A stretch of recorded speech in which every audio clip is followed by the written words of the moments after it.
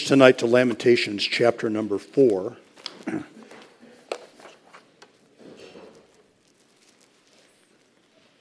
Or what technically would be the fourth lamentation.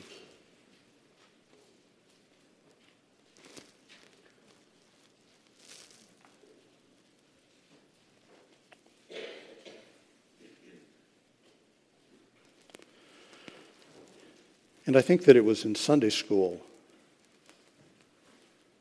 but I don't remember, that I mentioned when we finished with Lamentations, we were going to turn our attention to Song of Solomon. I hadn't thought about that until just a little bit ago, but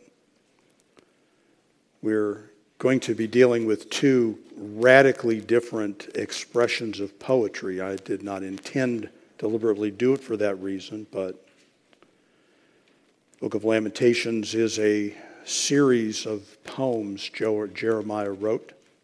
Let's pray, and then we will turn our attention to the fourth chapter this evening. Father, help us to have a right appreciation for historical events from the Old Testament that had, of course, great importance to the people who lived through them, and there were many of your people who did. And they have instruction for us, and we do not want to be foolish to ignore the seriousness with which you take the lives of your people. And so we pray your blessing in these studies in Jesus' name. Amen. Well, again, the book of Lamentations comes at the very end of the Babylonian invasion of and assault upon the nation of Israel, specifically the capital city of Jerusalem, and its devastation. As we will note in a minute, at first glance, Lamentations 4 will sound very much like Lamentations 1 and 2. There are some differences, and I'm going to try and make some argument for them. And we've mentioned, and I assume that you already knew, that with the exception of chapter 3, each one of the chapters is 22 verses long, which is the exact amount of consonants in the Hebrew alphabet. That Lamentations 1, 2, 3, and 4 are all alphabetical acrostics, and the difference with chapter 3 is that 3 verses use the same consonant and then move on to the next consonant. Lamentations chapter 4, so then by verse count, if you were counting the verses, has the same amount of chapters as Lamentations chapter 2, but it is only about 2/3 as long. Chapter 2 is actually written in a 3-line format of poetry, and Lamentations chapter 4 is written in a 2-line format of poetry. So although the same number of verses and following the same alphabetical acrostic pattern, it is significantly shorter, and it's only about 3/4 as long as chapter 1. And next week, when we turn our attention to Lamentations chapter 5, we will note that it is even shorter than the other ones, again, although containing 22 verses. The repetitious nature of the lament shouldn't surprise us because, folks, it is the nature of human beings to repeat themselves. And we are more inclined to repeat ourselves when we are either sad or excited. So, I mean, and I'm not trying to be funny, but if you'll think about a disagreement or argument that you had with your spouse, you would probably note that you make the same statement of fact multiple times. We are repetitive by nature. And when something thrilling happens, right? I mean, here's 5 guys sitting around watching a football game. They're all watching the game. They've all seen the play. And yet when the play happens, then we have to have a rerun of the play. And I'm not criticizing that. And then we're all going to talk about the play. It's the nature of humanity. So for Jeremiah to come back and to say some of the things that he has said and note some of the notations that he has noted a second time should not be a cause of criticism on our part, but a recognition of the fact that particularly when we are emotionally invested in something, we are repetitive. We say the same thing again and again, and God himself tends to repeat himself to us, and part of that is reflective of the fact that when it comes to many things, we tend to have pretty short memories and pretty small attention spans. So let's turn our attention to this fourth of the fifth laments. And we're going to begin by reading verses 1 through 11. This is the first section. We're going to divide the chapter. I'm going to divide the chapter for the sake of the outline along three ways. And the first is, in verses 1 through 11, a revisitation of Israel's misery. A revisitation of Israel's misery. And the entire purpose of verses 1 through 11 is to reflect upon the fact that this is one utterly crushed people. That's the point. That's where we begin. So chapter 4, verses 1 and 2, we have been utterly humiliated. How is the gold become dim? How is the most fine gold changed? The stones of the sanctuary are poured out in the top of every street. The precious sons of Zion, comparable to fine gold, how are they esteemed as earthen pitchers, the work of the hands of the potter? We've been humiliated. The gold has lost its luster, and immediately we're brought into face to face with the fact that Jeremiah is not talking about money. Right? This is poetry. Our wealth has been tainted. The beauty of our sanctuary, our temple, lays in ruins. The stones are thrown around the streets. Our young men, the true source of our wealth, our greatest natural resource, not precious metal, but precious people, are counted like the cheapest of household dishes. Common ware. We have been humiliated. Verses 3 and 4, we have been impoverished. Even the sea monsters draw out the breast. They give suck to their young ones. The daughter of my people is become cruel, like the ostriches in the wilderness. The tongue of the sucking child cleaveth to the roof of his mouth for thirst. The young children ask bread, and no man breaketh it unto them. We have been impoverished. Even the wild animals are able to feed their young. And if you have a King James Bible, you know the word because I just read it. It's called there in verse number 3, the sea monster. 3 other times that Hebrew word is used in our King James Bible, and those other 3 uses, it's called dragon. If you're sitting there with an ESV in your lap, you know that the word has been translated with the word jackal. Nothing resembling a sea monster. I took the Hebrew word and plugged it into Google Translate, and it came up with the word alligator.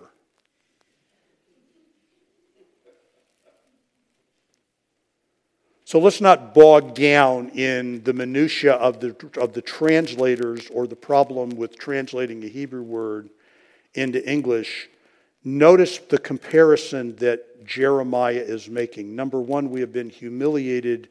Number 2, we have been impoverished. We are reduced to living a life that is lower than that of a wild animal.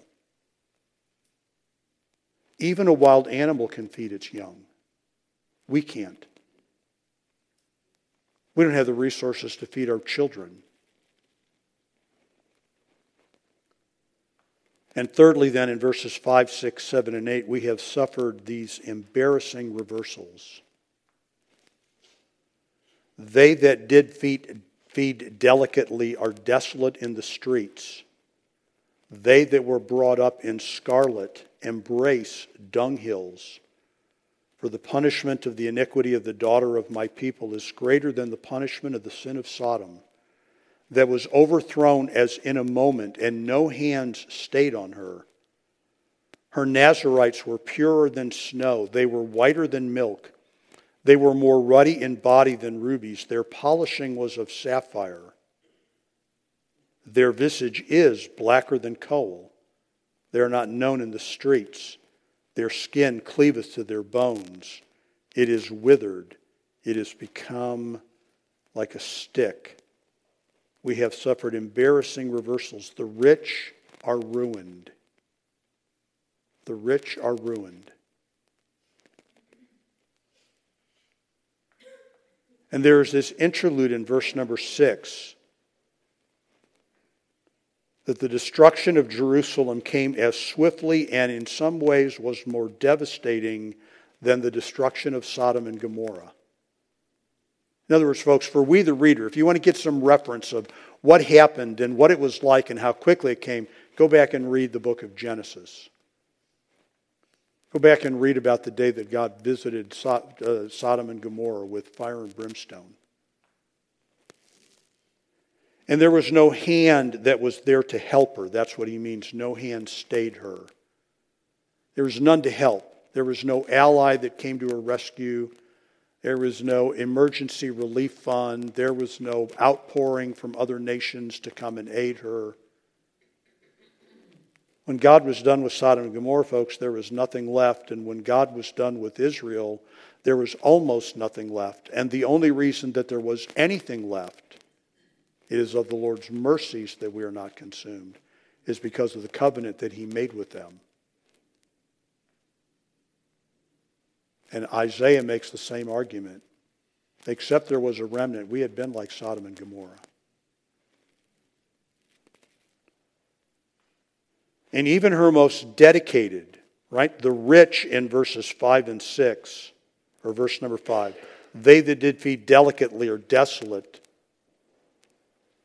The Bill Gates and the Warren Buffetts of the world are now homeless. And people who ate the finest of foods are now rummaging in the garbage bins looking for something to eat. But even those who were highly regarded and well esteemed for their spiritual commitment, verse number 7, the Nazarites, her Nazarites were purer than snow. They were whiter than milk. Everybody suffered, folks. Everybody suffered.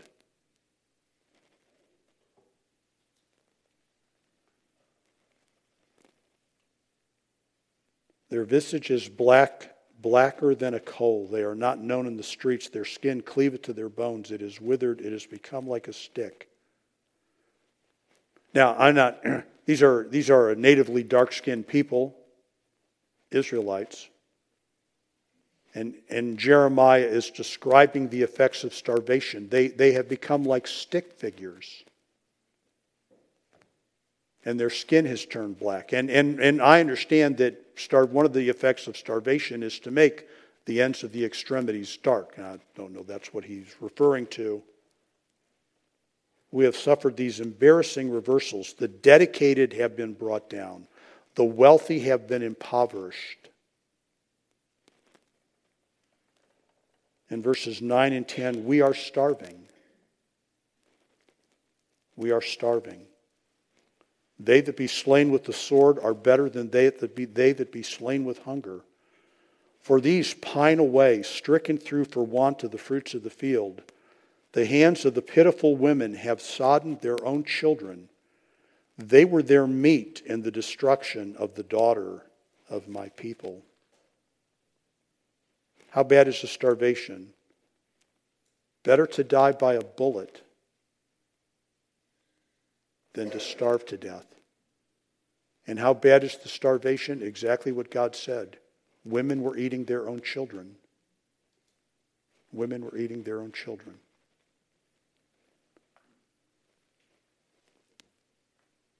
So verses 1 through 11 are a recitation, a reminiscence of the misery of the nation of Israel that it has suffered. Verse number 11, summary of the entire thing. The Lord hath accomplished his fury. This is the work of the Lord. This is the work of the Lord. The Lord hath accomplished his fury. He hath poured out his fierce anger, and hath kindled a fire in Zion, and it hath devoured the foundations thereof. And at this point, I want to ask you to, we're going to come back to Lamentations chapter 4, and I'm going to ask you to turn to Jeremiah chapter 19. The reason that Jeremiah can accurately call it the work of the Lord has accomplished his fury, is because it is the word of the Lord that he would do so. Jeremiah chapter 19. Verse number 1, Thus saith the Lord, Go and get a potter's earthen bottle, and take it to the ancients of the people and of the ancients of the priests. And go forth unto the valley of the son of Hinnom, which is by the entry of the east gate, and proclaim there the words that I shall tell thee. And say, Hear ye the word of the Lord, O kings of Judah, and inhabitants of Jerusalem. Thus saith the Lord of hosts, the God of Israel, Behold, I will bring evil upon this place, which whosoever heareth his ears shall tingle, because they have forsaken me and have estranged this place, and have burned incense in it unto other gods, whom neither they nor their fathers have known, nor the kings of Judah, who have filled this place with the blood of the innocents. They have built also the high places of Baal to burn their sons with fire for burnt offerings unto Baal, which I commanded not, nor spake it, neither came it into my mind. Therefore, behold, the days come, saith the Lord, that this place shall no more be called Tophet, which means fire, nor the valley of the son of Hinnom, but the valley of slaughter. And I will make void the counsel of Judah and Jerusalem in this place, and I will cause them to fall by the sword before their enemies, by the hands of them that seek their lives, and their carcasses will I give to be meat for the fowls of heaven and for the beasts of the field. And the counsel that he's talking about there in verse number 7 was all of the prophets of good that were flooding the land. And all the people who were issuing messages of optimism. It's not that bad. It's going to be okay. We're going to win. Verse number 8, I will make this city desolate and an hissing, a whistle. Everyone that passeth thereby shall be astonished and hiss, whistle, because of all the plagues thereof. And I will cause them to eat the flesh of their sons and the flesh of their daughters, and they shall eat every one the flesh of his friend in the siege and straitness wherewith their enemies. And they that seek their life shall straiten them. Then shalt thou break the bottle in the sight of the men that go with thee, and shalt say unto them, Thus saith the Lord of hosts, Even so will I break this people in this city, as one breaketh the potter's vessel. They cannot be made whole again, and they shall bury them in Tophet till there be no place to bury. Thus will I do unto this place, saith the Lord, and to the inhabitants thereof, even to make this city as Tophet, and the houses of Jerusalem, and the houses of the kings of Judah shall be defiled as the place of Tophet, because of all the houses upon whose roof they have burned incense unto all the hosts of heaven, and poured out drink offerings unto other gods. Then came Jeremiah from Tophet, whither the Lord had sent him to prophecy, and he stood in the court of the Lord's house and said to all the people, Thus saith the Lord of hosts, the God of Israel, Behold, I will bring upon this city and upon all her towns all the evil that I have pronounced against it, because they have hardened their necks that they might not hear my words. So he goes out, folks, to a very common public place, basically the city dump. The valley of Hinnom, where the fire burns all the time. And he preaches that message that nobody wants to hear. And were we to keep reading in Jeremiah chapter 20, Jeremiah will actually be put in prison for preaching this message. Everybody wants to hear positive, upbeat messages, optimistic messages, messages of triumph. And Jeremiah's message is, God is going to desecrate us. And now he has. And now Lamentations number 4, verses 1 through 11, is a remembrance, not only, folks, of the devastation that God wrought, but of the word of the Lord that predicted it. And the people would not listen.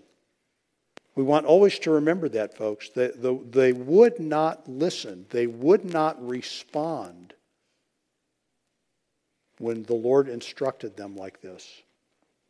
So that's the first section. It's the largest part of the lament. Let's move secondly then to verses 12 through 16 and the revealing of Israel's criminals. Who ultimately bears responsibility for this?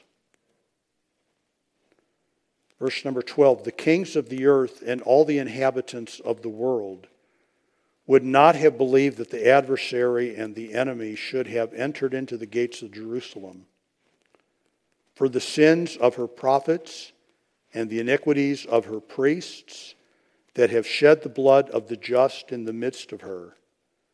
They have wandered as blind men in the streets. They have polluted themselves with blood, so that men could not touch their garments. They cried unto them, Depart ye, it is unclean. Depart, depart, touch not. When they fled away and wandered, they said among the heathen, the nations, they shall no more sojourn there. The anger of the Lord has divided them. He will no more regard them. They respected not the persons of the priests. They favored not the elders. It is the work of the Lord fulfilled, 4:11, in fulfillment of his word, which they would not hear, Jeremiah 19:15. Who are these people? And folks, again, Jeremiah begins by pointing out that this shocked the world. That if you had gone to those nations and asked them if you had any expectation that Israel would fall like a house of cards, they wouldn't have believed it. And who are the criminals? Those who are her prophets, those whose primary ministry is the proclamation of the word. They were preaching bad words, false prophecies. Her priests, those that God entrusted with offering the sacred offerings. And rather, verse number 13, rather than be a help, which is what a prophet or a priest should be, they were actually victimizing others. Those who should be leading were actually blind, and those who should be clean are actually polluted.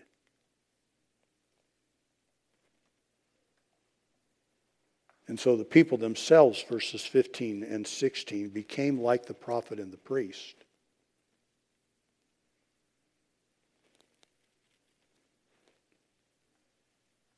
And this section concludes, as the first section concluded, this is the work of the Lord.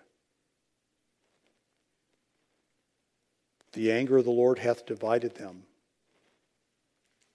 He will no more regard them. They respected not the persons of the priests. They favored not the elders.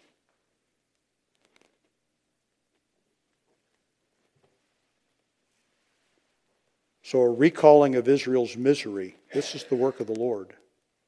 An indictment of her criminal leaders. This is the work of the Lord. Not that he turned them into criminals, but that he called out their crimes and he dealt with them because of them. Which brings us then, verses 17 through the end of the lament, the recompense for her conduct. Again, folks, to quote Solomon, the curse causeless does not come. God is not throwing a temper tantrum. He is not out of control. He is not in a blind rage. This is all deliberate and calculated, which in some ways makes it a little more frightening. Verse number 17, as for us, our eyes as yet failed for our vain help. In our watching, we have watched for a nation that could not save us. And I still remember my wife and I went to Israel in 2008. And you could walk down through the little shops in the tourist section of Jerusalem and buy T-shirts that had a fighter jet on it that said, "Don't worry, America, Israel will save you."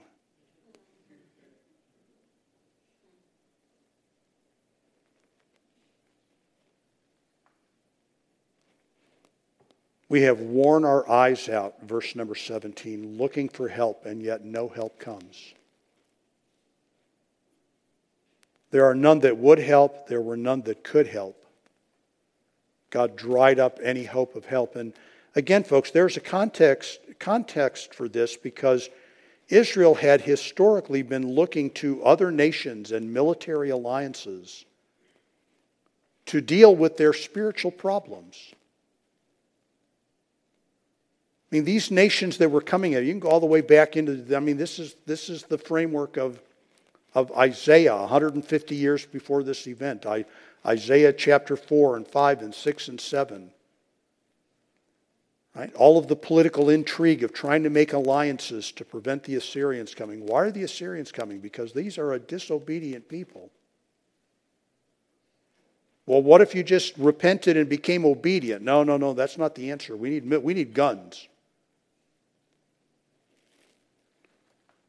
And I am not a true Christian nationalist, folks, but what's wrong with America is not going to be solved with money or bullets. Back to the lament, verse number 18. We are pursued, we are never safe, the end is near. They hunt our steps that we cannot go in our streets. Our end is near, our days are fulfilled, our end is come. There are no safe places. There's no place to relax. There's nothing secure.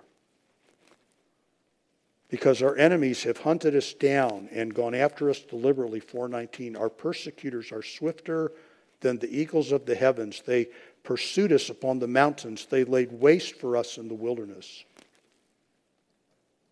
The recompense of our conduct. The enemy has come, and he has come with an agenda. And not only is there no nation to help us, our very own king is unable to help us. Verse number 20. The breath of our nostrils, the anointed of the Lord. He is here attributing this kind of national identity to their king. Anointed there is not Christ the anointed, but as the king was anointed.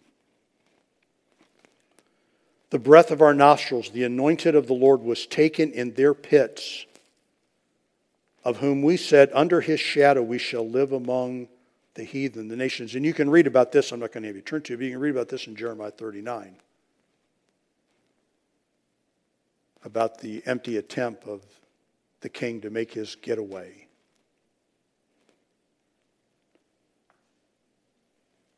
But in verses 21 and 22, there is one dim glimmer of hope. Right? There is one, and it truly is, folks. It is a glimmer of hope, but it is a distant and dim glimmer of hope. Rejoice and be glad, O daughter of Edom. And of course, you know that Edomites were historical enemies. Right? This goes back to when Edom was not just a nation, but a man, and his brother Jacob, and their conflict, and Esau's despising of his birthright, a deliberate rejection of God for the world, for materialism. And Esau is Edom. Rejoice and be glad, O daughter of Edom, that dwellest in the land of Uz. The cup also shall pass through unto thee. Thou shalt be drunken, and shall make thyself naked. The punishment of thine iniquity is accomplished, O daughter of Zion. He will no more carry thee away into captivity. He will visit thine iniquity, O daughter of Edom. He will discover thy sins. So there's the dim glimmer of hope. Go ahead, Edom. Laugh at us. Whistle at us. Ridicule our impoverished condition. But know something. This is the last that we will experience like this, but your day is coming. And here's the reality, folks. Israel lives and Edom does not. Edom does not. So Jeremiah is almost at the end of his rope, right? But again, just as in his personal testimony, it is of the Lord's mercies that we are not consumed. So the three sections, and each of them ends on a note of God's activity. God has accomplished his fury, how we're in this state. God has accomplished his anger upon the criminals who have brought us into this condition, and God is judging us, and God will judge Edom. So chapter 4, folks, to close. I mean, this would just be my way of looking at the Lamentations, right? The first lament has as its focus the city of Jerusalem itself, and kind of takes that perspective, as if Jerusalem had a voice and could speak about what it was experiencing. And in Lamentations chapter 2, God and his anger are the focus. And in chapter 3, of course, Jeremiah and his suffering are in focus. And in chapter 4, the nation in its whole is in focus. Her prophets, her priests, her inhabitants, her citizens, her king. And then chapter 5 will function as the summary and conclusion to the entire book. This organized, well thought out, well written chronicle of the anger of God visited upon his own people. All right, we're going to stop there. If you want to take your prayer bulletin